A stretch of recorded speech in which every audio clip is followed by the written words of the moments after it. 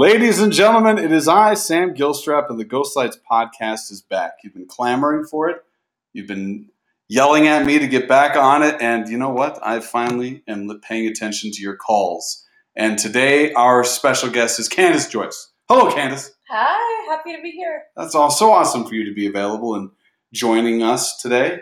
You recently wrapped up a project with Antota 2 Theater Company. Was there anything else lined up on the future? Yeah, that's right. That just closed last night, actually. And no, actually, I don't have a project on slate. I think that's always a bit of a vulnerable thing for an actor to say because we all like to be busy and working. But, you know, that's what it is. So I could use a break. That's good to take Definitely. A little bit of a break. But, a little downtime is always good. Hope for something on the horizon, of course. Well, very cool. Yeah. Just for those of you who are paying attention at home, the show that just recently wrapped up was Show of Force with the Antota 2 Theater Company, directed by Susan Lyles, a friend of the podcast. Starred Candace, Christina Fontaine, Katie Poling, and I'm going to mispronounce the last name without your help. Cecilia? I don't know. I'm embarrassed. I don't know how to pronounce Cecilia's last name either. Sorry. Cecilia Kyun Kim. I'm hoping that's correct. We just recently talked about it before we got started. One of the things that was really cool, and one of the reasons why I wanted you to have on, I find you to be an enlightened personality when it comes to lots of things socially, and to have such a diverse group of people in this cast. Was that something that was written in there specifically, or something that Susan wanted to do with her casting choices? That's a great question. You know, Susan worked on this play in development for over a year, as I understand it. Wow. And so I don't know the extent to which the play took its current shape through her collaboration with the playwright. But the script I received from the playwright did indicate that one of the characters was a Korean American and one was an African American. Oh, that's and great. So that was in the text, and Susan did a lovely job of assembling a right group to fit what the text wanted. It's fantastic. Yeah. Well, I'm glad that there's some specificity behind that with the playwright, and then that it was able to get put on. Yeah, for sure. I think that this has been kind of an exciting past season of theater in Colorado because I have noticed so many plays about women and just company after company produced shows, often multiple shows in their season this past year that were very girl power, and it was a delight to see those plays and to be a part of some of them. And I'm grateful to Susan and the playwright for writing this story about veterans and women veterans in particular transitioning back into civilian life after their service. And it was a pleasure to get to be a part of telling those stories. Awesome. Usually when we have a first-time guest on, we ask them theater. How did it happen? And I've been dying to know. Candace, how did you get into this? I think that for me, it traces back to the fact that ever since I was a wee little girl, I have loved stories. My mom taught me to read before I went to kindergarten. So grateful to her for that. And from that point forward, I just always had a book in my hands. That's great. Mostly literature, not a lot of nonfiction, but just always had my head in the clouds with a story. And my parents, date night for them was going to the Buell to see the latest Broadway touring musical. And as I, got a little bit older, I thought, well, I want to go on date night and see the Broadway musical. And one of my earliest theater memories is them saying, okay, but you are still early, maybe middle elementary school student. If we're going to take you to a grown-up musical and, pay all that money for a ticket, we have to know you're going to sit through it. And so the test show for me, they took me to the Garner Galleria Theater to see Forever Plaid. And I definitely passed the test. It was like, I didn't know how to put any of this to words then, but the buzz of energy from the audience and the band getting ready and what's behind the curtain and just the being in the space even before the show started what completely captivated me. Wow. And the next show, since I passed the test, that they took me to see was The Phantom of the Opera. Oh. And so the energy shift from the Gardner Galleria to the Buell was just even more, like thumping. I remember I felt like I could feel it in my chest. Mm-hmm. And I just knew, okay, this is something that I have to be a part of too. Funnily enough, even though those were both musicals, I don't do musical theater, but that was the entree for me. How young were you when that happened? Gosh, I wish I could remember precisely. I'm sure my parents would, but I was definitely in elementary school, and maybe, I don't know, second, third grade. Wow. That's awesome. Yeah. But, did you find that you were, that those stories, was it the reading that helped pull you in that direction? Or was it something that didn't exist in the books? Like when you would read, I don't know, for an example, The Three Musketeers, and then you go see a musical, and I know they're probably not the same musical to the story, but was there something that was different from the books that you were reading that pulled you in, or was it just the whole? That's a great point, because they're definitely two very different mediums, Mm-hmm. And I'm still an avid reader, but my heart is in performance and going to see shows rather than wanting to somehow write a book or something myself. Mm-hmm. So I definitely think that that the dynamic of the live experience with all of those other people in sharing the same space and receiving directly this beautiful story from other human beings up on a stage, there's something about that extra level of storytelling that really captivated me.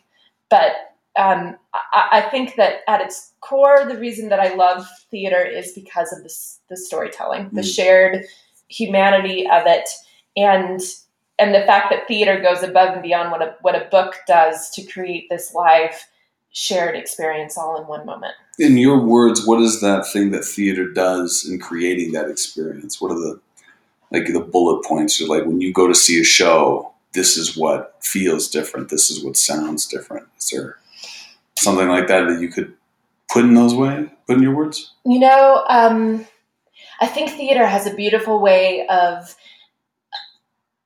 being able to tap into this heightened reality. Shows in particular that were written such that or directed such that they tap into the theatricality that live moment offers, create a deeper lens into the human experience, I think. That aha moment that can come from watching the beautiful fusion of what the scene designer is doing and in collaboration with lighting and sound and the actors and all of those pieces that have been brought together that are all creating this perfect meld. I think it's that indefinable thing that you know it when you see it. Yeah. And it takes your breath away, and it creates this memory, something you can't get away from in your mind that triggers a deeper understanding about the human experience or a perspective you haven't considered before, or a truth that you know deep inside of yourself but haven't been able to articulate. That's awesome. Yeah. It's great. And when so often, when I look back at the things that I read before I became interested in theater and performing, I think these stories that pulled something within me. I remember, I'll always carry Dear Dad, a book by Letters from an Adult Child, a book by Louis Anderson. Then there's The Things They Carried by Tim O'Brien. Even though, I've never, that was a book that I read. I'm I definitely don't want to go to war.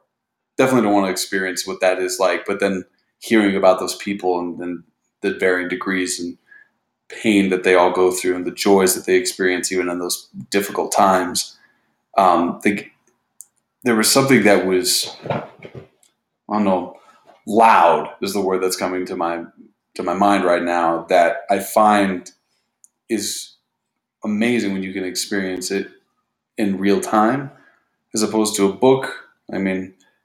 I got to a part in Game of Thrones in the very first book where I threw the book down for 6 months, and then to watch it again, it didn't have the same punch.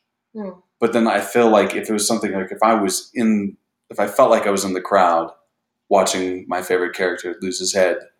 And to, like, if that was in the theater, I think that would be stirring. And that's, I mean.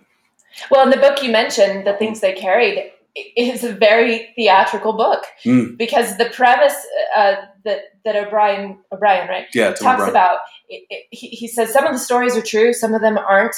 And I'm not going to tell you which is which because that's how intense this was, that you can't tell the difference because probably the ones you think weren't true are the ones that were. And the way that he captures, just the hallucinations and the savagery and the just, you can't even believe it's happening of war. There's something theatrical about it. So it's interesting that that's the one that you picked. Oh yeah. So I read that book back in college and I couldn't shake it. And I wrote like 4 different papers that I never turned in because of that book. And I don't know what it was. Just that was the first book that I read and cried. And I had no connection to this life at all outside of my ex-stepfather, who was on a boat his entire life in Vietnam. So he never stepped foot in, a swamp. Yeah. And while those stories are vivid, and I've got the Ken Burns documentary to kind of take me down a specific path, it was very jarring. Yeah. And I love it when something as simple as a piece of paper in your hand can take you to those places and make you feel those things. But when you are in it, like an audience member would be in a book, I think it has a better chance of staying with you longer. Yeah. When you, as you got older, went through high school, college, did you stay with theater, or was there another route that you focused on, but never keeping it out of your life too far? Yeah, my path to finally being where I am at now, which is really actively pursuing a career in this, was pretty fraught. I went to a very conservative private school my whole adolescence and elementary through high school, and it was the type of environment where I got a great academic education and was just super ready to kill it in college, and very grateful for that aspect of it. But the social part of it was pretty harsh. And art was not valued, particularly, the performing arts. And so even though I loved it, I had to tap into it outside of school. And when I was in middle school, I started taking classes at a youth theater organization here in the Denver Metro. And then when I went to college, I finally got to really dive deeper into it. But there was always this voice in my head from the kind of social upbringing that I received from that school that said to choose a life where you're an actor is selfish and not contributing to a better world.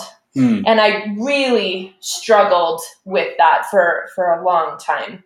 And it wasn't until, 5 or 6 years ago that I finally was able to acknowledge this core part of my identity and say, this is what I want to do. Despite the fact that, my bachelor's degree was about theater and my master's degree was about theater, there was always this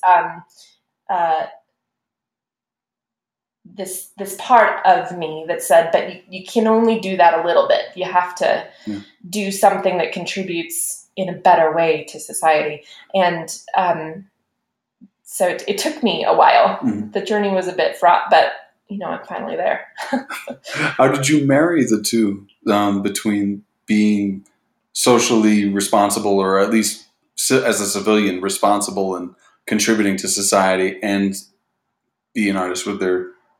Is it in your day job, or is it in the work that you choose as an actor? Yeah, for many years, what I did was I had a real adult day job. I was an educator for a long time, and then I shifted to working for a nonprofit, and then would try to feed that part of my soul on the side, and it just. I finally think that I was able to shake off, like a lot of us have to do, some of those things that you grow up with that you believe, and then you realize, oh, that's actually a lie.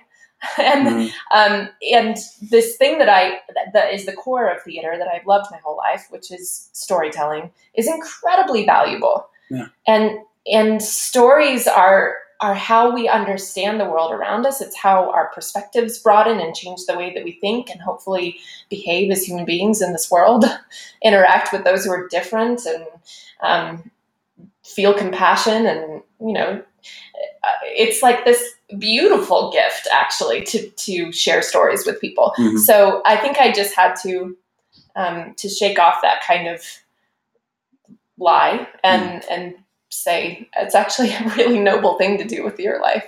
Absolutely. So, yeah. Yeah, I mean, the different people that you get to be and the different scenarios that you get to be putting yourself in, I mean, like, it's transformative in a lot of ways. I did a show recently where I kind of got a sense of this alt-right world. Not necessarily the beliefs, but the backbone and how a person can start to feel that way and kind of blindly go along with the group because they're shouting the loudest at you. Mm-hmm. And to try and get that understanding and not be so judgmental is, even if some believe that this is a time to be judgmental and pick your sides. But I think every generation could probably say that. Yes. But it's with what I was doing before I got into theater, I don't think that would have happened. I would have had my little groups, the people that I talk to all the time about what we're voting for, or what's happening in the news, and we share our same stories, our same sides, and there's no growth from that. Like, if you're only talking to people who agree with you, what are you learning and what are you gaining and what can be changed?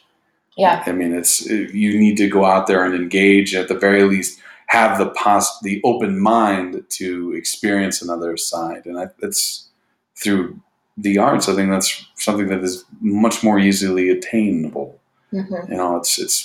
It's one thing to go out there and have a conversation and seek somebody out who thinks differently. But if you come to a show where different stories are going to be told, then you might get opened up a whole lot easier than something harsh. Yeah. Yeah. Yeah. As you're working now, do you have when you audition and pick your seasons, are you thinking like, ooh, that's a strong character, that's a story that needs to be told, that's what I'm going for? Or do you just go like, they're auditioning, I'm diving in? Right. Well, there for sure, there is the part of me that gets really excited about certain stories, and I will totally email a director and say, gosh, I'm so happy that you are telling this story, and I would really be honored to read for you. Mm-hmm. So I will put myself out there, but on the other hand, I need to pay the bills, and so yep. I'll audition for anything that's out there. So I think there's always the balance, mm-hmm. and not to say that every show that I do has to have this major social impact. Mm-hmm. I think there's also great value to making people laugh. Absolutely. And so theater can serve a lot of different functions mm-hmm. for people, and it's a joy to be a part of all of them. So there are definitely plays that get me more excited because of what they are saying, mm-hmm. but it's also, about getting work, right? To some degree. Absolutely, yeah. Yeah. We're not going to stay actors if if we're too choosy. Yeah, definitely. Eventually someone will make the choice for us. Right, yeah. Yeah. Hope you're just not what I'm looking for. Thank you. Right. When one of the projects where I finally actually got to see a lot of your work was District Merchants, mm-hmm. The Aaron Posner play that was done at Miners Alley recently. Talk to me about that process, and specifically from your character's perspective. I thought it was this really unique woman in this story playing these sides that she was, maybe playing is the wrong word, but I mean just the life that she was living. And it seemed like her best friend was her maid. Christina played a maid, or I don't even know what she would dub herself in that world. Yeah. Yeah. Gosh, that was just a gift of a role, a real gem.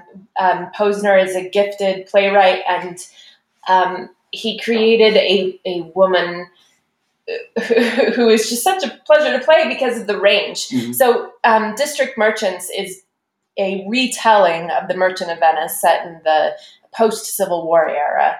And because he was telling a Shakespearean story, I think everything was elevated in the same way that Shakespeare's characters are, always living at 8, 9, 10, 11 on the scale of emotion and urgency. These characters were too. So the only difference was that for the most part, it was more modern language, although there was still some iambic pentameter in there and that kind of thing. But Portia, much like her counterpart in Merchant of Venice, is trying to find her way in a man's world, but is incredibly intelligent and kind of stuck in this place where there's a lot of icky things happening in society. Yeah. She does have a great friend in a woman who is essentially her maid. Mm-hmm. And there's a power dynamic there that affects the relationship, right? Yeah, definitely. So she's a woman of privilege, but she's also wanting to imagine herself to be enlightened. Mm-hmm. And then on top of all of that, she thinks that she's fallen in love with a man who is, of her same place in life. And then come to find out, no, he's Black. Mm-hmm. And she totally didn't realize it because he had light-colored skin. And so then she really has to face up to, what do I believe? Am I going to put my money where my mouth is? Mm-hmm. And then suddenly this hypothetical concept of equality became very real for her. Mm-hmm. And it was really a privilege to get to explore that crisis, that tension. Yeah. Did you find anything changing inside you in your perspective on those specific messages that the play was trying to get across? Or did it just reaffirm kind of where you stood? Yeah, I read, what is the author's name? The Underground Railroad, that novel that just came out a couple years ago at the same time that I was in the show. Mm-hmm. Just really kind of submersing myself in this idea of what was happening in the country mm-hmm. with all of that inequality. And I do think it makes you examine yourself, and for me it did, in the world that we're in now. How do I use my privilege? Mm. And how much do I match my talk with the way that I really live my life? How much do I listen instead of just talk? Portia was a talker. Mm. There's like a 4.5-page monologue where she just, she was very much one to want to talk, and where are the moments that I listen, and I think that it posed some good challenges. Interesting.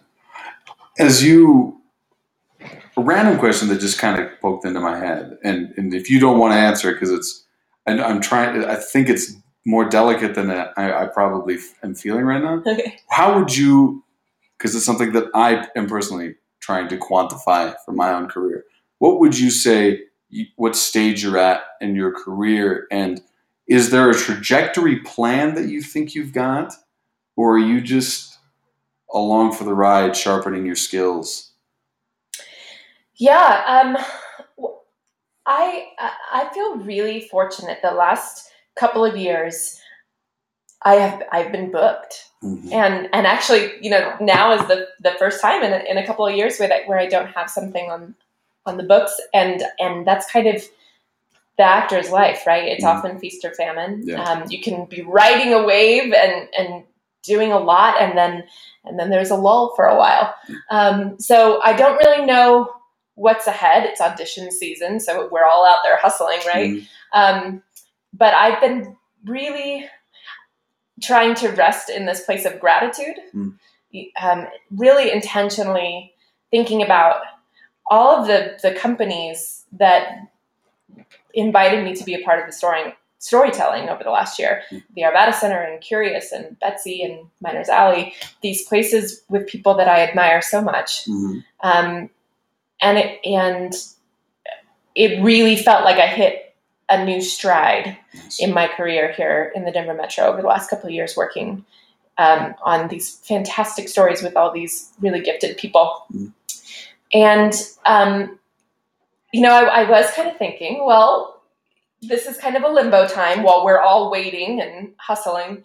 And maybe if, nothing comes out this time round, it means that it's the universe giving me that gentle nudge to say, okay, what are you going to do next to get to the next level? So I have thought about, putting myself out there beyond the Denver Metro and trying to, I don't know, audition around the country and put myself out there for some other things. And I don't know, we'll just see. But I definitely don't want to stagnate. I want to keep pushing the envelope of what's next in the career, because my goal really is this.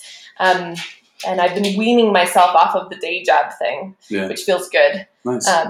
But yeah, it's all kind of like this balance between doing the best work that you can and putting it out there for all of the companies to see and maybe select from, and knowing that to some degree they have that power, right? But then also to acknowledge it's my career and we have to create our own choices and power within that too. It's this weird balance.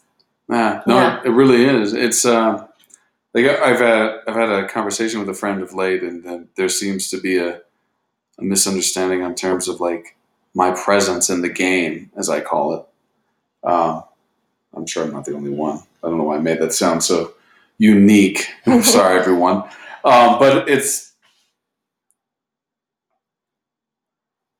how much are we willing to drive ourselves into the ground for it, and what are we willing to tolerate and things like that.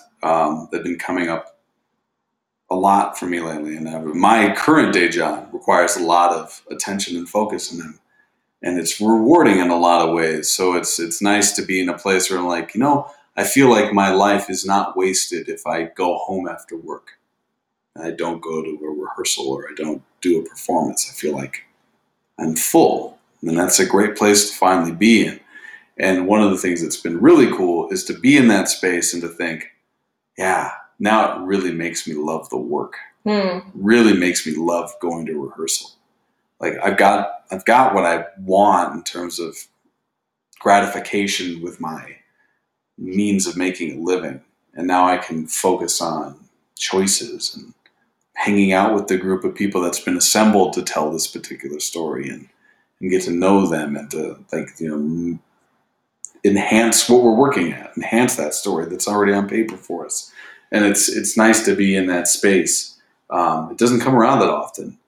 Do you take classes? How do you sharpen your skills? Do you constantly reading, making faces in the bathroom mirror?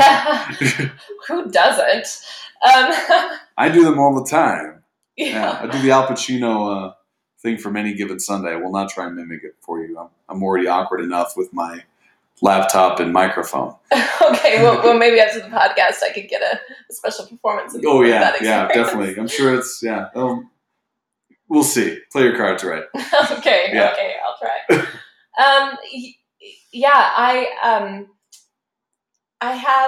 I love taking classes at the Denver Center and the education program. I haven't done it in a while because I've been working too much. But I'm especially interested at this point in skill acquisition. So, maybe doing some stage combat with Jeff Kent, or I've been working on some voiceover work, trying to get into the field of, maybe audiobook narration and that kind of thing, which is all part of that goal of being more self-sustaining as an actor, right? Not just waiting for something, but what can I do on my own time, not only that could produce income, but that can also give me more practice and more experience doing different characters and that kind of thing. And so, I've been taking, when I can, I'll do classes, especially that are skill focused. I read a lot of plays. I do this in part because I think it's good to constantly be looking for audition material and to kind of have that file to pull from instead of, oh shoot, there's an audition and I have nothing new. So I read a lot of plays, but then also I think that helps to keep aware of what's new and happening in the theater world, and who are the new playwrights and what do they have to say. And I'm also a company member at Benchmark Theater, and so when I have a break, it's really nice to be still involved in some way with what's happening there, so that you're just always a part of thinking about storytelling, even if it's in this kind of off to the side sort of way. Having a toe in the water helps to keep things fresh and to keep your mind thinking about how do we tell a story, what kind of choices best serve what's happening in a moment. And so I guess, and I do read, a lot of books. Who did I read recently I read Michael Caine's book on acting, and it was mostly him talking about how cool he is, but he is cool, so it's okay. Michael Caine's pretty cool. He's pretty cool. Yeah. He could read a phone book, and I'd be like, wow, that's riveting stuff. I have often said, and I don't mean this to sound creepy, sorry, Michael Caine, but I would love for him to read me a goodnight story. That's not creepy at all. Go to sleep listening to your wonderful voice. Yeah, no. I would totally be down for like a couple of chapters of Harry Potter. Yeah. Just hit that. Please. Oh, that'd be great. Michael Caine, if you are listening to this in the UK or wherever you are right now, working on your next Christopher Nolan film, please reach out to Candace and read her bedtime story. Yes, thank you. That's right. He's one of our big donors. And if you don't know by now, I'm lying. And Michael, have I ever asked you for too much? No, I don't. No, I don't think so. I mean, this is the least of the things that fans are asking you for, I'm sure. I'm flushed. I wish I had like an equivalent to like, don't feel bad, I have this weird request. No, I don't. I'm sorry. How about this? Lin-Manuel Miranda, just come on to my podcast and talk to me about theater and acting and the arts. Thank you, that made me feel better. Yeah, that's my dream. I've reached out to you on Facebook and I've gotten nothing, not even a like. Come on, you can't even poke a brother back? I mean, small potatoes here in Denver, but please. What is, as a company member with Benchmark, how does that work in terms of like community involvement? I know we got the mini golf fundraiser coming up. I bugged you about that on the Facebook. Yeah. What else are you involved with them? Well, one of the reasons that I love being a company member at Benchmark is for the community. It's nice to have a group of other like-minded artists to just be a part of, to kind of have that family base. So that is really nice. But there are lots of ways that company members can and do get involved. I have been working myself in shows so much that I haven't been able to take advantage of them as much. Excuse me. But our company members will serve in design capacities and certainly in acting and directing and then also just I suppose supporting the work. Yeah. So one of the ways I'm supporting the work right now is by helping to run our upcoming fundraiser. So yes, please everyone, June 15th, come out to the mini golf tournament. It's going to be great fun. That's right. Where's that at again? It is at Adventure Golf in Westminster. Adventure Golf in Westminster. You have 2 days to get the 2 more days to get the discounted buy-in for a foursome. That's right. $10 off. Do it now. Or forever hold your peace. No, you can still get it. You just paid $10 more, and we'll say thank you. Well, but Well, get the discount while you can. Get the discount. But you know what? How about this? Be late, because that money is still going to a good theater company. That's right. And then that money, goes back into the pockets of actors and directors. And so that's a good thing too. Definitely. Very good thing. How, were you talking about paying actors? So random questions come to my head. How do you feel that how do you feel the paying of actors in Colorado is going? And that's a great question. I'm still learning it myself. I'm still learning what is an appropriate way to be compensated for my time. I've always worked for, when I was doing the day job thing, it was always in a nonprofit or a school or something where there was never money. So I'm kind of always used to there never being money. But I'm kind of still figuring out how to navigate that business side of things, especially because I'm ENC, but I'm not equity, and I don't know that I will turn equity in Denver. At least maybe not for a good while until I felt like I would still book. I think that it's normal in your career to have a period of paying the dues as you are building trust in the community and that kind of thing. So I'm also kind of learning to advocate for myself and to say, you know what, you've offered it, thank you, but this is what I need to make it work. Yeah.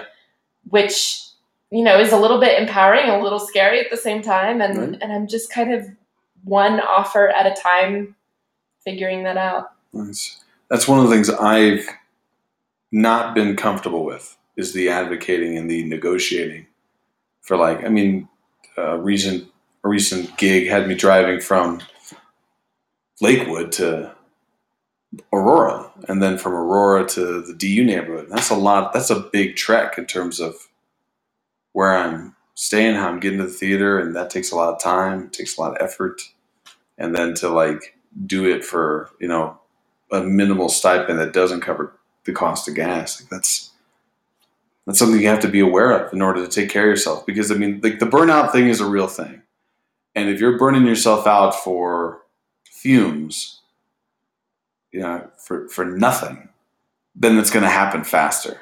Right. And then the grateful aspect of it becomes harder. And I don't want to, I get the perspective of that. What we do as actors is the best job in the world. And I tell that to myself every day before the lights go down in Curious right now. I'm doing the Curious Incident of the Dog in the Night Time. The lights go down. I remind myself of that. It's this stupid little thing that I started doing now, and only because I'm seeing it in a different light. But I don't think I could do that if I hadn't grown, if I hadn't put the time in to be at a place where I feel like, Betsy's different than, say, working out of a refurbished garage on 73rd Avenue by 36, that Highway 36, where I did a show once. Those are very different locations, and very different ways of treating their actors. The fact that I'm able to work there, that yourself able to work there, that shows growth, it shows drive, it shows passion for the work, that you're a good person, that you're not a dick backstage, and that, I don't know, that you give a damn. And if you're at that place, you don't want to burn out, because those places are special. I got some advice once from someone who said there are 3 reasons to do a show, and 2 of the 3 have to be in action to take the offer. So either it's so one of them is the project is great. Mm-hmm. It's just a wonderful story, great writing, something, whatever. The project, totally worth it. Second reason, the people are good. Mm-hmm. Third reason, the pay is good. Yeah. And at least 2 of the 3 have to be in play. Yeah. Or it won't be worth it. It won't be a good experience. One of the 3 isn't enough. If you get lucky and you get all 3, it's like you've hit the jackpot. And I have found that the times when I have compromised and done it when it was only 1, it was a rocky road. Yeah. And that has been really solid, helpful advice that I'm fortunate where I am in my life right now. If the pay isn't, exactly what I really would hope that it would be, but the project and the people are worth it, then for me, okay, that's great. Yeah. I will do it and love it, and it'll be a good experience. So at least where I am right now, that's been really solid advice for me. Absolutely. Those are great rules to work by, and pretty much in any walk of life. Yeah. Yeah. But I mean, definitely, so often we all have those processes where like, oh man, I'll always remember such and such. And it's great when you can have the people, the peace, and the cherry on top for me is the pay. But it's like to remember why you do it over and over again. I mean, those experiences alone are so few and far between. Even if we've got enough of those little check marks. I don't know what I'm saying anymore. Sorry. Round in the circle. For you right now, what are those bits of advice that you wish you had when you were that little girl sitting there with your folks watching Forever Plaid? When you thought, oh, I need this feeling. Yeah. I wish that someone had said to me, it's good and okay to be an actor. It's more than okay. Do it. It's okay. It's so simple. It's not like this really deep advice, but I do wish that I had been told that. So I told myself that like 6 years ago, and it's been great ever since then. Nice. But I wish I'd heard it sooner, for sure. Absolutely. I've been having this conversation with a friend of mine, and he's under the impression that these are crazy times, and I cannot agree with him more. But it's still okay to be an artist. Yeah. It's still okay to be a part of a community that is challenging their audiences and themselves with whatever material they bring to it. There's always something to gain from any piece, even if it's not the best play in the world. There's something. Oh, that play shouldn't be done anymore. Like something like that. Right. Yes. Yeah. It's kind of written itself into a corner. We've all seen those plays being produced, or we've seen them come up for a season or whatever. But then if we're involved in it, we can actively make it important and actively tell that message, whatever it happens to be, to the best of our abilities, and not be somebody that's not contributing to society and help us alleviate these crazy times. Like you said earlier, it's okay to laugh, even if there's an orange ass hat that's making life uncomfortable, to say the least. Yeah. Yeah, we don't like to say that person's name, that thing's name here, so we just orange ass hat or whatever other nickname we got for him. Fine by me. Sounds good. Very good. Candace, thank you so much for sitting down with us and just sharing with us why you're in it. Ladies and gentlemen, the actress is Candace Joice. Please do me a favor. Do yourself a favor. If you see her in a show, go see it. She's great. She's kind. And she's smart as a whip. She recently wrapped up something for Antoto 2. The show is called Show of Force. Please check out Antoto 2. They'll be coming back soon. And if you're out there grinding, it's that time of year. Work hard. It's okay to be an actor. Yes. That's absolutely okay.